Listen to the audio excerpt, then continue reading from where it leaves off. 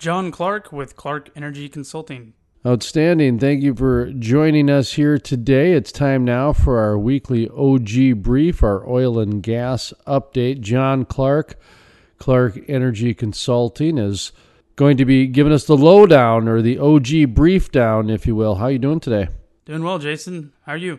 Doing fantastic, and thank you for asking. But the world of oil and gas, it's so hard to predict these days. So, John Clark, thank you for joining us this week for the oil and gas brief, OG brief, if you will. So let's get to it. Yeah, Jason. Well, last week and this week, the big three oil field service providers, that would be Schlumberger, Halliburton, and Baker Hughes, reported their 2019 earnings.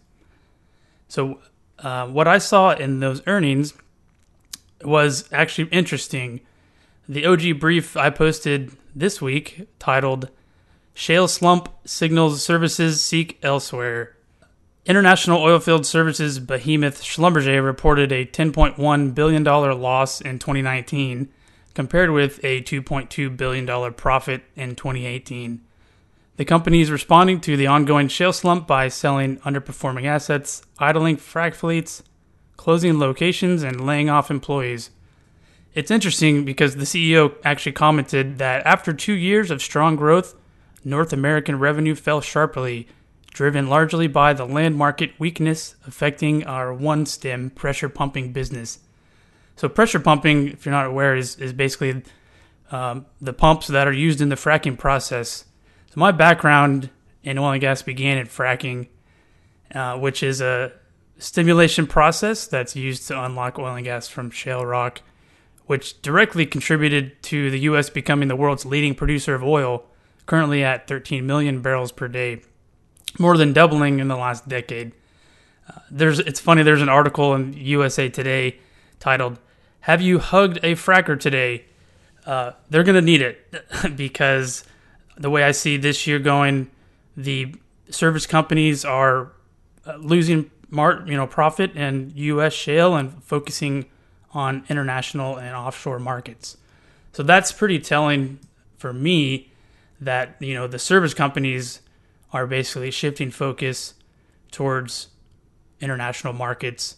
So I see the, weakness in shale for 2020.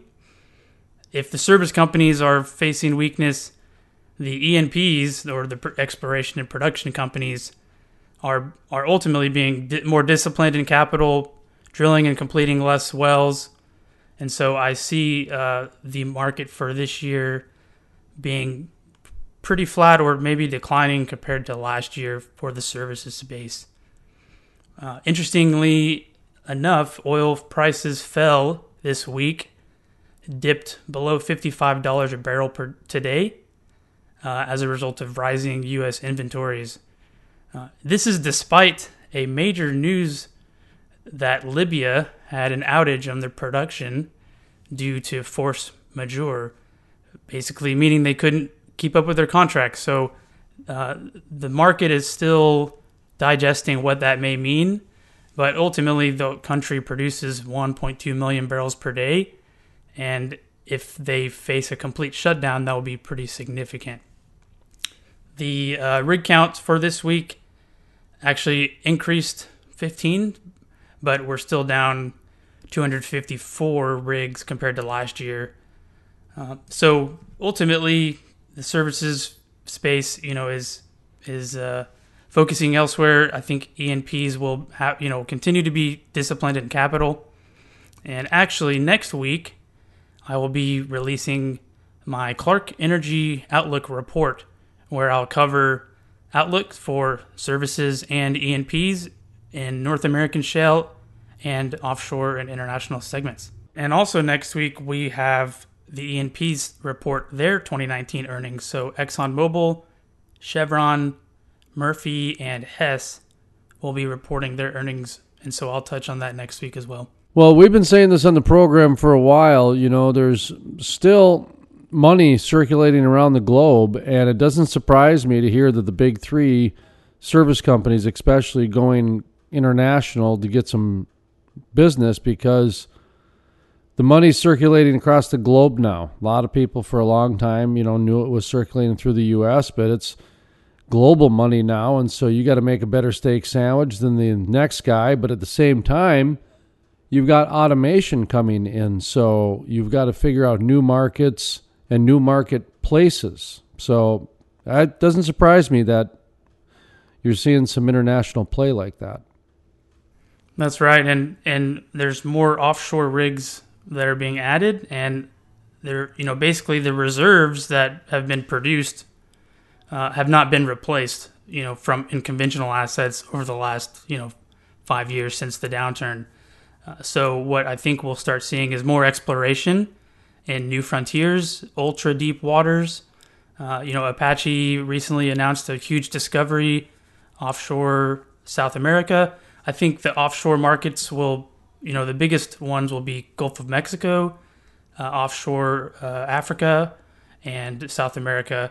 But also China recently announced plans to drill in the South China Sea. So we're definitely offshore. I think there's a lot of potential for new exploration. Yeah, I think as the automation again ramps up, the offshore is going to you're going to see more offshore too with automation. It's just what I mean. Common sense will dictate that. Right. Yeah, because you're talking about some safety precautions and that sort of thing, and just quality of work and etc. But still, every time I say automation, some people think of job elimination, but it just opens up a different market. That's the thing. It just opens up a different market.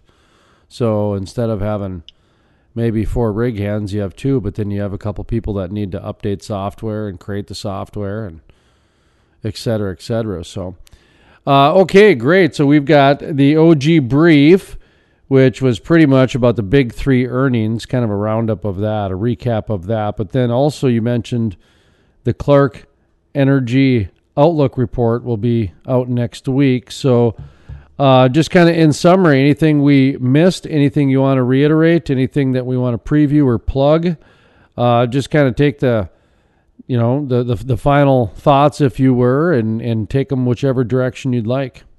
Yeah, I mean, the oil and gas markets have started the year quite volatile. I think what will be, we're really looking at a price range for oil in the $55 to $65 per barrel range, and I think the first half of this year will remain soft. We may see some strength in the second half, but we really need to see oil prices sustain $60 or above in order for activity to grow. I think that goes really excites me for 2021. I think this year is going to be a little bit slower than last year. So stay tuned for the updates, and my focus is to help busy industry professionals stay tuned and be able to filter out some of the news to really what the markets are actually doing, and with kind of a global intent. Oil and gas is traded globally, like we've talked about, and it's needed all over the world. So it's not going away, but I think we just have so much production in the U.S. and it's starting to shift internationally. So do you got a website, newsletter? How do you make money? Go ahead and give yourself a plug here for sharing the information you got with us. You can go to clarkenergyconsulting.com.